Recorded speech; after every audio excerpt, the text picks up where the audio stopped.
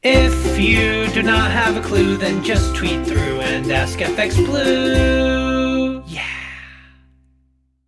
Hello, good morning. It's Thursday the 24th. I'm FX Blue and this is the Market Brief. So, Governor Bailey's been on again.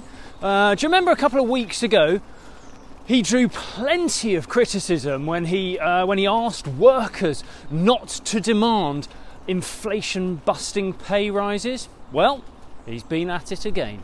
This time it was the banks that he singled out, and he's called for restraint when deciding the level of bonus payments. He went on to say that the need for restraints applies to everyone from care home workers to those city bankers. Drawing on those two natural bedfellows, someone should really ask him to stop digging. But to put all this in a little context, these comments were made when he was testifying before the House of Commons Treasury Committee. So Bailey, who earns £575,000 a year, was reporting to a panel of MPs, who rarely show restraint when awarding themselves inflation-busting pay rises, suggesting that care home workers and bankers should not seek a pay rise in line with inflation. And that's because he's failed to control inflation to a reasonable level, which is his job, which he is paid £575,000 a year to do. Inflation is currently at 5.5% and it's forecast to continue up to about 7.5%. But for now, part of his solution is for bonus day envelopes to be a lot lighter. You can just imagine all the Barclays big dogs being all too accepting when they're told that their bonus was going to be a fat oneer, but because Bailey asked for restraint, here's 50 grand. Have a good afternoon. And don't forget that according to Bailey, that equally applies to care home workers as well. Honestly, he's on a different planet.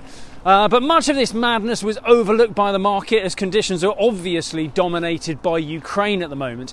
Yesterday, the safe haven trading saw sterling drop to 135.35 against the dollar, and it has dropped further overnight as Vladimir Putin has announced military operations in Ukraine. We open around the 135 mark against the dollar, but we are holding up slightly better against the euro, where we open around 120.10. So yes, Putin is the main focus, and the US is hard-pressed to avoid the question of what the bloody hell are you going to do about it? An invasion, or a military operation as Putin would call it, has been predicted for a couple of weeks now.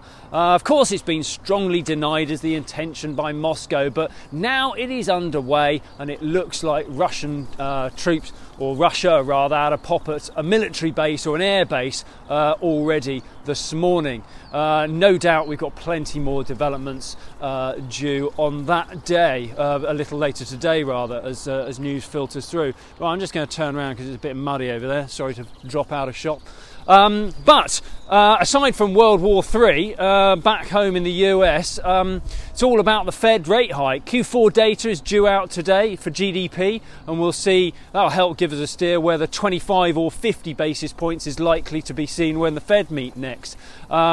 It's expected around 7%, but keep an eye out for 7.5%, as that could give a steer. The dollar index rallied as risk appetite collapsed yesterday. We saw 96.75 on the open, as euro dollar opens this morning down a little. That cracks on around 112.40 this morning. Right, that's it from me. Stay safe if you're in the Eastern Bloc. And do join me again tomorrow. All the best. If you do not have a clue, then just tweet through and ask FX Blue.